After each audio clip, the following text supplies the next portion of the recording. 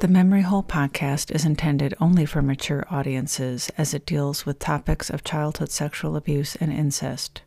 Please do not listen with children.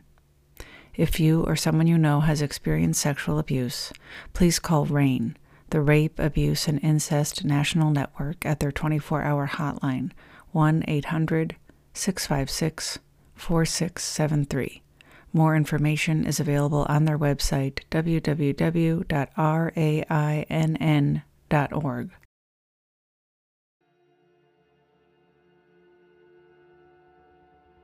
The Memory Hole, Episode 3, The Courage to Heal. Back in 1989 or 90, I never sat down and properly read through The Courage to Heal. If anything, I was exposed to it through osmosis, soaked up from my roommates or while browsing in the self-help section of the local bookstore. I surely had glanced through it, though, because it was immediately recognizable to me when I ordered my copy from Thrift Books a few years ago. It has soft beige paper and is about the size of a small city's phone book. On the cover, in reassuring curvy purple font, is the title, The Courage to Heal, subtitled A Guide for Women Survivors of Child Sexual Abuse. The book was first published in 1988. It is arguably one of the most read self-help books ever. Authors Ellen Bass and Laura Davis claim that millions of women have had their lives changed by reading it. 3 other editions were published, the last in 2008. But unlike phone books, The Courage to Heal is still actively read. There's a wait list for the 4th edition at my local library today, in 2023. While many people claim that this book was a lifeline when resources for survivors of child sexual abuse were rare to non-existent, there are big problems with the book. This episode is going to talk about some of them, even at the risk of alienating the legions of followers this book has. It feels more accurate to call them followers rather than readers. Just go read the laudatory Goodreads reviews and then compare those to the Wikipedia page to get a sense of the divide of opinions around this book. It is a huge chasm. One of the problems, one that we should really start with, is a personal problem. I kind of want to like Ellen and Laura. Laura, we have a very long history. Well, so do you remember exactly when we met? This was an online book promotional event for Laura's latest book, hosted by the Elliott Bay Bookstore. I had just moved to Santa Cruz with the express purpose of coming out as a lesbian. I had heard that Santa Cruz was a town full of women-loving women, and I moved there. They're writers, after all, and that's what I'm aspiring to be a writer. And there on the laundromat bulletin board was a flyer for a writing workshop called Writing About Our Lives, and the teacher was Ellen Bass. And I attended a workshop she taught that very weekend, and I kept attending her classes for the next 2 years. They're both a lot more successful and respected than I am. They each conduct online courses and workshops that seem warm and encouraging. Their poems and writings are published in prestigious magazines and journals. And one of those threads was the Courage to Heal. And I wonder if we could start off, I'd like to start off with you just reading a little bit from the book so we get to hear from the book itself, and then we'll talk a little bit more. Is that okay? Yeah, that's great. Ellen had just published I Never Told Anyone, Writings by Women Survivors of Child Sexual Abuse, the first book where women shared stories of having been sexually abused. I knew about the book and the impact it was having, and Ellen knew I'd been having incest memories. What I didn't know, and learned at the party, was that Ellen's publisher, Harper & Row, wanted her to write a sequel, a book about healing. When she told me that she'd said no, I asked, "Would you consider writing it if you had me as a collaborator?" Ellen knew I had the writing chops. Laura, if I was going to, the idea of writing a book about healing grabbed me. So I waged a strategic campaign to convince Ellen to agree. How about if I do all the legwork for the first year and then you jump in once your obligations are over? How about if I do all the interviews? What if I do all the parts you don't want to do? I was friendly, determined, and relentless. 6 weeks later, a yellow envelope arrived in the mail. The return address was from Ellen. Tearing it open, I pulled out a card with embossed pastel balloons imprinted on the front. Inside, a single word in cursive. Yes. And that's how The Courage to Heal, the book Mom hated, the one that tore us even farther apart, was born. Oh boy, I remember it well. I had to admire Laura's ingenuity and her tenacity. She went about. I am sure they are well-meaning. They seem like nice people. I have been reluctant to openly criticize The Courage to Heal because of the standing of Ellen and Laura in the writing community, and also because The Courage to Heal historically and even in our modern day has been coded as part of the feminist struggle.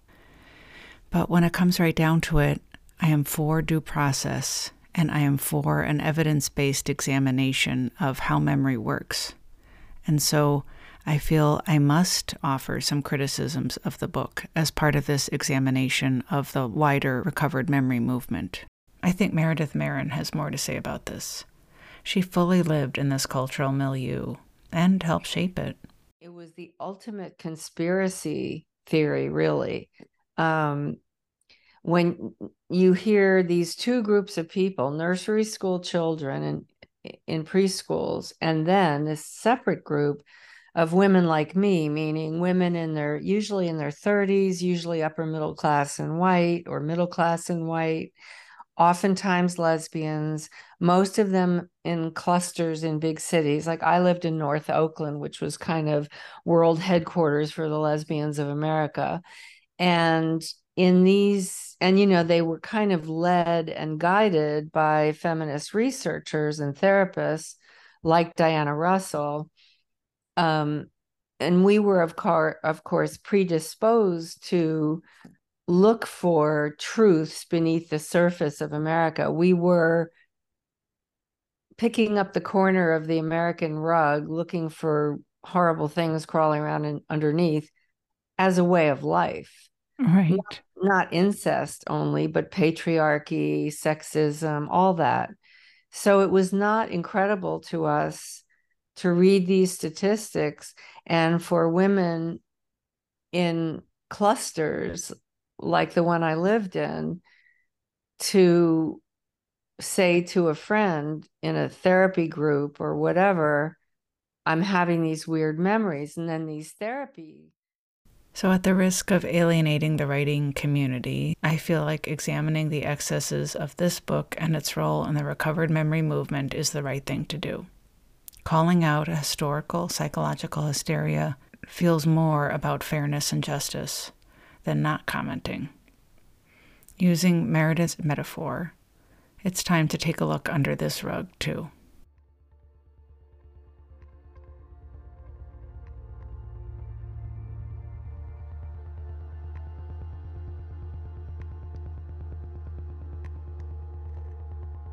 Now that we've got the introductions to Laura and Ellen over with, let's jump in with a quiz. No prep needed, and it is open book. Do you feel that you're bad, dirty, or ashamed? Do you feel powerless, like a victim? Do you feel different from other people? Do you feel there's something wrong with you deep down inside, that if people really knew you, they'd leave? Do you ever feel self-destructive or suicidal, or that you simply want to die? Do you hate yourself? Do you have a hard time nurturing and taking care of yourself? Are you able to enjoy feeling good? Do you find it hard to trust your intuition? These questions come from the opening section of The Courage to Heal in a chapter called Taking Stock, where the reader is meant to assess just what is wrong with them. Do you have trouble feeling motivated? Are you often immobilized? Are you afraid to succeed? Can you accomplish things you set out to do? Do you feel you have to be perfect? Do you use work or achievement to compensate for inadequate feelings in other parts of your life? Can you recognize your feelings? The questions in the opening chapters were probably familiar for women, reared as we all were on women's magazines that routinely peppered readers with inane personality quizzes in order to assess our condition. Pop psychology met feminism long before this book, after all. We were used to the crossover between feminism and self-help. But these questions in The Courage to Heal were also not like the questions from women's magazines. The question format feels normal and almost expected in a self-help setting, but the questions are intense, probing, and intrusive. They seem all-knowing about any and all dark thoughts the reader may have had, or discomfort she may have felt. The personality quiz format was like a disguise. This opening section of the book is not a personality quiz. It's meant to get you to consider the idea that something happened to you in the past that is still affecting you today, something that you may not be aware of. The authors say this very plainly, just before the section Taking Stock, in the following passage. The long-term effects of child sexual abuse can be so pervasive that it's sometimes hard to pinpoint exactly how the abuse affected you. It permeates everything: your sense of self, your intimate relationships, your sexuality, your parenting, your work life, even your sanity. Everywhere you look, you see its effects. The results of childhood sexual abuse can be devastating, but they do not have to be permanent. As you read this chapter, you may find yourself nodding your head, me too, recognizing, perhaps for the first time, the ways in which the abuse affects your life. Look at the following lists and ask how you've been affected.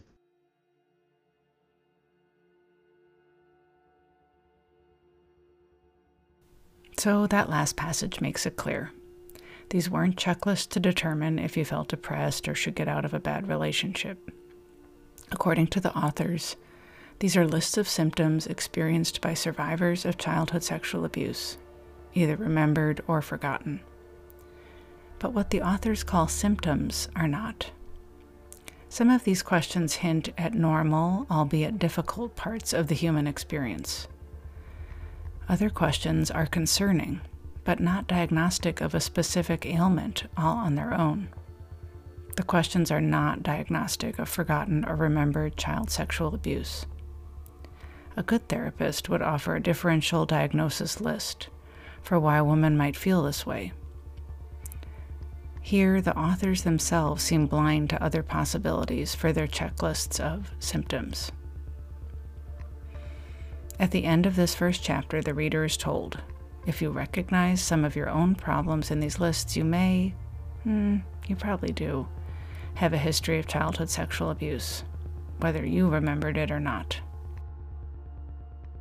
Everyone I knew, every woman I knew had that book on her nightstand, including me. And every woman I knew did what I did, which was take a big, thick pack of Post-its and the book and sit with the book. And every time we read something that applied to us, you have nightmares, you don't like mayonnaise, you can't understand your early experiences with doctors, why they freaked you out. I mean, there were so many symptoms, and I did it, and my book was full of Post-its. I had every symptom except, these were symptoms meaning you're on a hunt for lost memory. Mm-hmm. This was not, there were certainly, when I met my girlfriend, she said, my brother molested me when we were kids. There was no doubt or need to recover a memory. Right. She always known it. She knew it. There were many, many women who grew up knowing that they had been molested or raped as children. But I'm talking about right. people like me who aren't sure. And this was a list of symptoms that it's kind of like, I read my horoscope, Leo, and then I just for the heck of it, I read Virgo, and I read Leo and I think, oh my God, that's exactly me. That's exactly what's happening.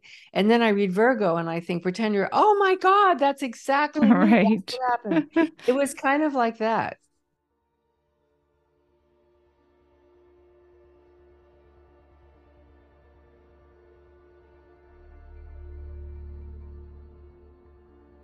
Another reason I have struggled to criticize The Courage to Heal is because it is so darn sure of itself. In this, it is like a lot of self-help books. The Courage to Heal speaks in an authoritative voice, addressing you, the reader, with certainty, especially in the first edition. Later editions had some hedging. When you turn to a book needing help and reassurance, certainty feels good. And The Courage to Heal offered more than just reassurance. It suggested that there was a whole community of rememberers that you were joining just by reading the book. You were in this thing, recovery and recovering memories together. But the comfort that certitude provides can blind you to the confirmation bias it entertains. The list of so-called symptoms seemed to me to be a classic example of confirmation bias, which means the tendency to interpret new evidence as confirmation of one's existing beliefs or theories. In the chapter, appropriately entitled "Believing It Happened," the reader is instructed to believe. To heal from child sexual abuse, you must believe that you were a victim, that the abuse really did take place. And a few paragraphs later, even if your memories are incomplete, even if your family insists nothing ever happened, you still must believe yourself. Even if what you experienced feels too extreme or too mild to be abuse, even if you think, I must have made it up, or no one could have done that to a child, you have to come to terms with the fact that someone did those things to you. This is something you will have to acknowledge again and again. You. The reader is directly addressed throughout The Courage to Heal as you, when you were abused, your boundaries, your right to say no, your self-control, and so on. In their 2001 academic examination of this topic, entitled Telling Incest, Narratives of Dangerous Remembering from Stein to Sapphire, authors Janice Doan and Devin Hodges point out that this second person allows the authors, the unstated we to the reader's you, to exert a quietly authoritarian tone, one that makes the caring on display a form of control. This certainty allows the authors to suggest that childhood sexual abuse is a near universal experience. If you deny it, odds are good you are repressing the memories of it. This voice of authority is demonstrated in the most infamous pronouncement, present only in the first edition from 1988. So far, no one we've talked to thought she might have been abused and then later discovered that she hadn't been. The progression always goes the other way, from suspicion to confirmation. If you think you were abused and your life shows the symptoms, then you were.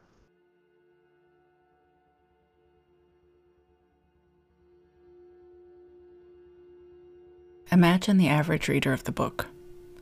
First, the book reframes her behaviors and emotions as proof of childhood sexual abuse, forgotten or remembered. Any incest suspicion is reinforced. Then, in passages like the one above about the need to believe, she is exhorted to believe these new explanations. Stifle your doubts, she is told. The doubt in her new ideas is baked in as something normal, something to be overcome.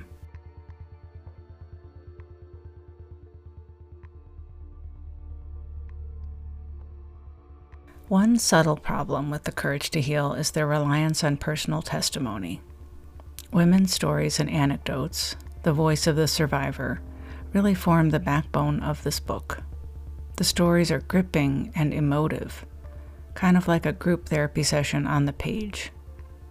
But they do not provide sound advice, and these women are not themselves experts. To get a flavor, let's listen to some of the more compelling quotes here. The more I worked on the abuse, the more I remembered. First, I remembered my brother and then my grandfather. About 6 months after that, I remembered my father. And then about a year later, I remembered my mother. I remembered the easiest first and the hardest last, even though it was traumatic for me to realize that everyone in my family abused me.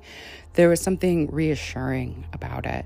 For a long time, I'd felt worse than the initial memories should have made me feel.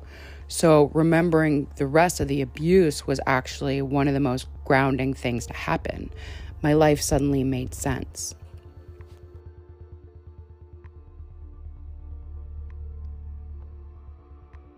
There is no right or wrong when it comes to remembering. You may have multiple memories, or you may just have one. Years of abuse are sometimes telescoped into a single recollection. When you begin to remember, you might have new images every day for weeks on end. Or you may experience your memories in clumps, 3 or 4 of them coming in a matter of days, then not again for months.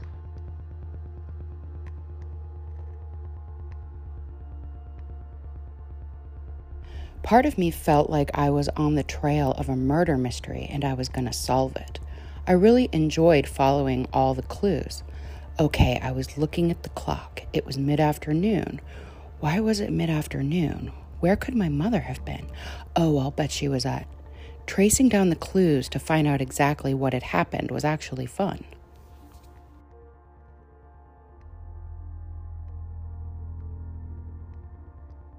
I obsessed for about a year on trying to remember, and then I got tired of sitting around talking about what I couldn't remember. I thought, all right, let's act as if. It's like you come home and your home has been robbed and everything's been thrown in the middle of the room and the window is open and the curtain is blowing in the wind and the cat is gone. You know somebody robbed you, but you're never going to know who. So what are you going to do? Sit there and try to figure it out while your stuff lies around? No, you start to clean it up. You put bars on the window. You assume somebody was there. Somebody could come along and say, now, how do you know somebody was there? You don't know.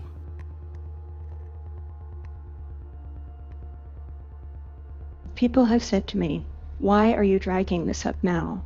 Why? Why?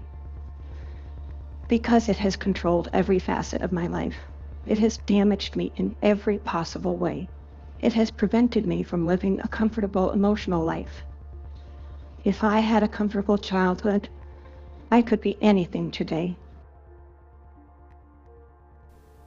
That last quote really encapsulates the promise The Courage to Heal makes. Incest is a universal story, the original trauma. Tell your story of incest and recover. Recovery from incest can completely heal your future. One problem was, for many women, perseverating on their memories made their psychological conditions worse. The book refers to this worsening as a state of emergency, when all the reader can do is focus on her abuse memories. But according to journalist Mark Pendergrast, the problem with it is not just that it's a psychological theory. The problem is that there is overwhelming evidence that it hurts people's mental health. They often go into what Bass and Davis in The Courage to Heal called the emergency stage, where they feel that they don't have any idea who they are. They can't eat, they can't sleep, they can't have sex. It ruins their relationships. They end up often attempting suicide and all too often succeeding.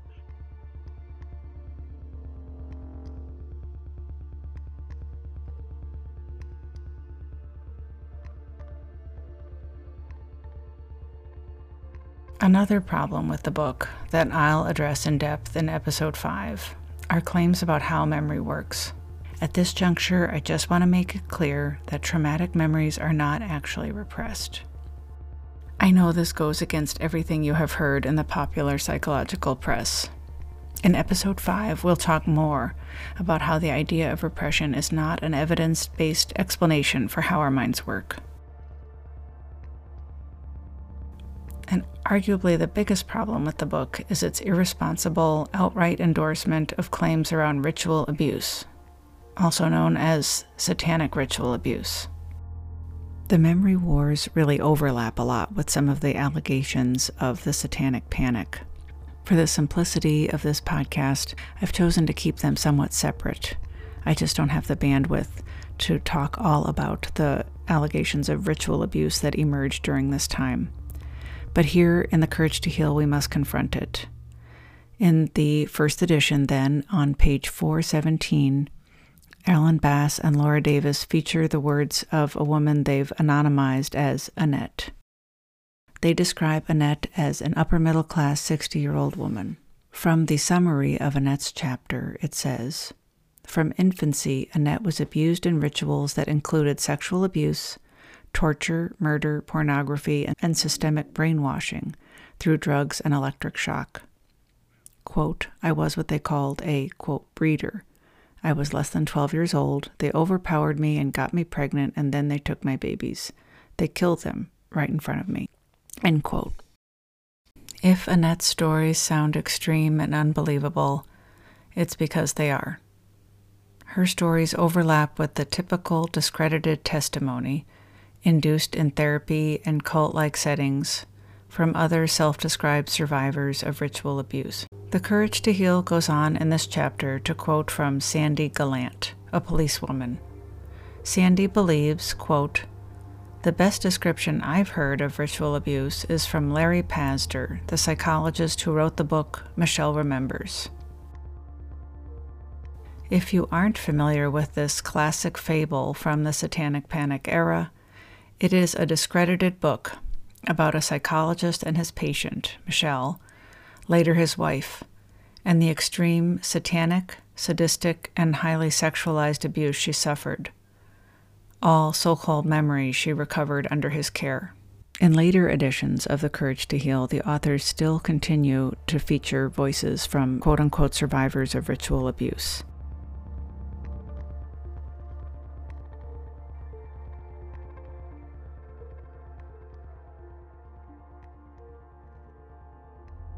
When it comes right down to it, The Courage to Heal is like every other self-help book. No matter what you think of this modern genre, most of the book is the same as many others found next to it on the shelf in the self-help section. The checklist of symptoms, the anecdotes from people who have been through the difficulties the book is addressing, the certainty of the book's answers. These are features of the genre, not a bug. These are two authors who knew nothing at all about psychology. They're just two amateurs, and one of them was a poet. And they purport to show us in a very lengthy book how the human mind works under sexual stress. They didn't know anything about it. They just made it up. Yes, it's true what Professor Kruse says here.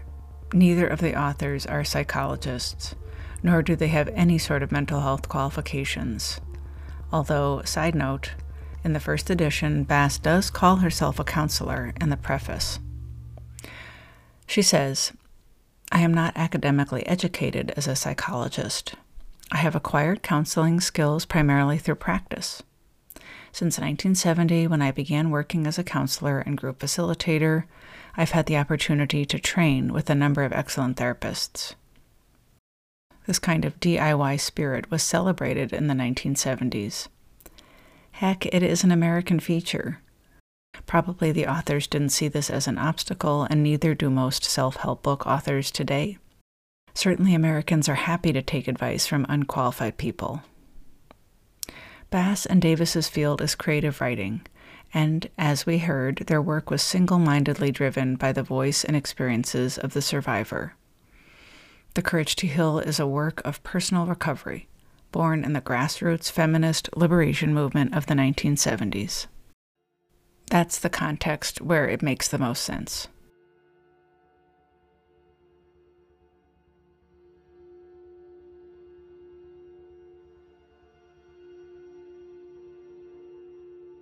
The Courage to Heal is presented as a guide for survivors of childhood sexual abuse, but a lot of the book centers on determining if you are a survivor of childhood sexual abuse. To determine this, the unique tool that the book offers is writing, specifically self-exploration through writing. Writing is simple, inexpensive, and accessible. Through the tool of writing, The Courage to Heal promises readers they can, as authors Doan and Hodges wrote, completely make sense of their lives and transform them through a simple process of writing and thus recovering memories. The premise of the book is that through creative writing, one can recover repressed memories of childhood sexual abuse, and that this recovery of memories is in and of itself healing, therapeutic, and even liberating. In this setting, individual stories are by definition true and self-explanatory. They don't require additional factual context. But stories are not harmless. As Alice Carrière writes in her gripping recent memoir, Everything, Nothing, Someone, in regards to her mother, artist Jennifer Bartlett, a woman warped by memory recovery therapy and induced memories of satanic ritual abuse, stories can be damaging. Just stories. But just stories were powerful. Just stories led her far, far away from people and killed off something inside her. In my experiences, there is something inherent in storytelling that makes it easy to buff up reality, to make a more dramatic narrative. The emphasis on telling a story makes reality more difficult to be sure of. You want to tell a compelling story, and that becomes the goal, not necessarily the truth. Like how in episode 1, I referred to sitting around the apartment table with my roommates and working on journaling with them. I joined them around the dining room table, and we wrote with our non-dominant hands in order to bypass our conscious minds and encounter our... Probably our shared dining room table would have been covered with junk. At my friend's urging, I did write in a journal with my non-dominant hand and free write to access my unconscious. What I was trying to imply with the image around the table was a slightly more simplified way to say that my roommates encouraged journal writing, that we did these things separately but talked about them together. It was easier to just say we all worked at them around the table. It made for an easier story, but I don't think it was true.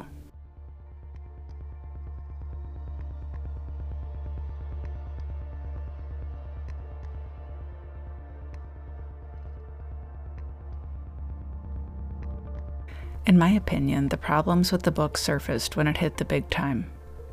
It started out as a niche book for a niche audience. Who cares if you're a creative writing instructor rather than a licensed therapist when you're writing for the other women in your writing circle? But the American mainstream amplified the book and collapsed the context. Suddenly the book was true, capital T, and the authors were experts. Their claims about the damaging effects of sexual abuse, their understanding of memory and how to access memories, their anecdotes about rage and cutting family members out of their lives.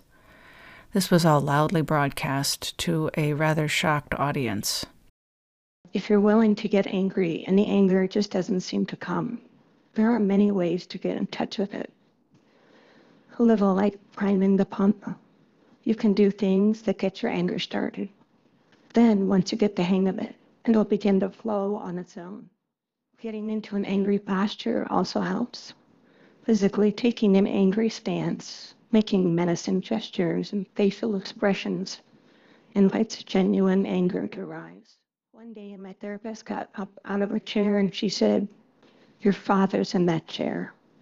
And she handed me a rolled up towel and said, "I want you to hit your father." Passages like this one show why the publication of this book really marks the beginning of what people called the memory wars. The authors may or may not have realized they'd unleashed a torrent of false information and incendiary language. Nevertheless, they quickly found themselves on the front lines of a battle, met by opponents. This language is similar to our modern culture war, and just like now, things quickly became polarized and emotionally charged. I don't think cultural disagreements benefit from being framed as oppositional, but that's what emerged back then. The Courage to Heal was seen as the opening salvo in a war, so we're going with this framing. Join me, won't you, in the memory hole? Next time, we'll suit up for battle. The memory wars begin, in earnest, in episode 4.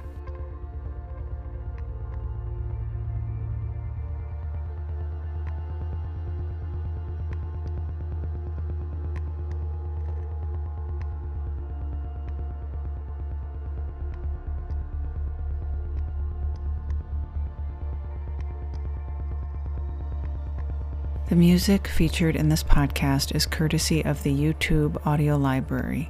It is entitled A Great Darkness Approaches, Can You Feel It? By Elle Fent. Links to this music and all of the resources used in this podcast can be found on the website memoryholepodcast.com.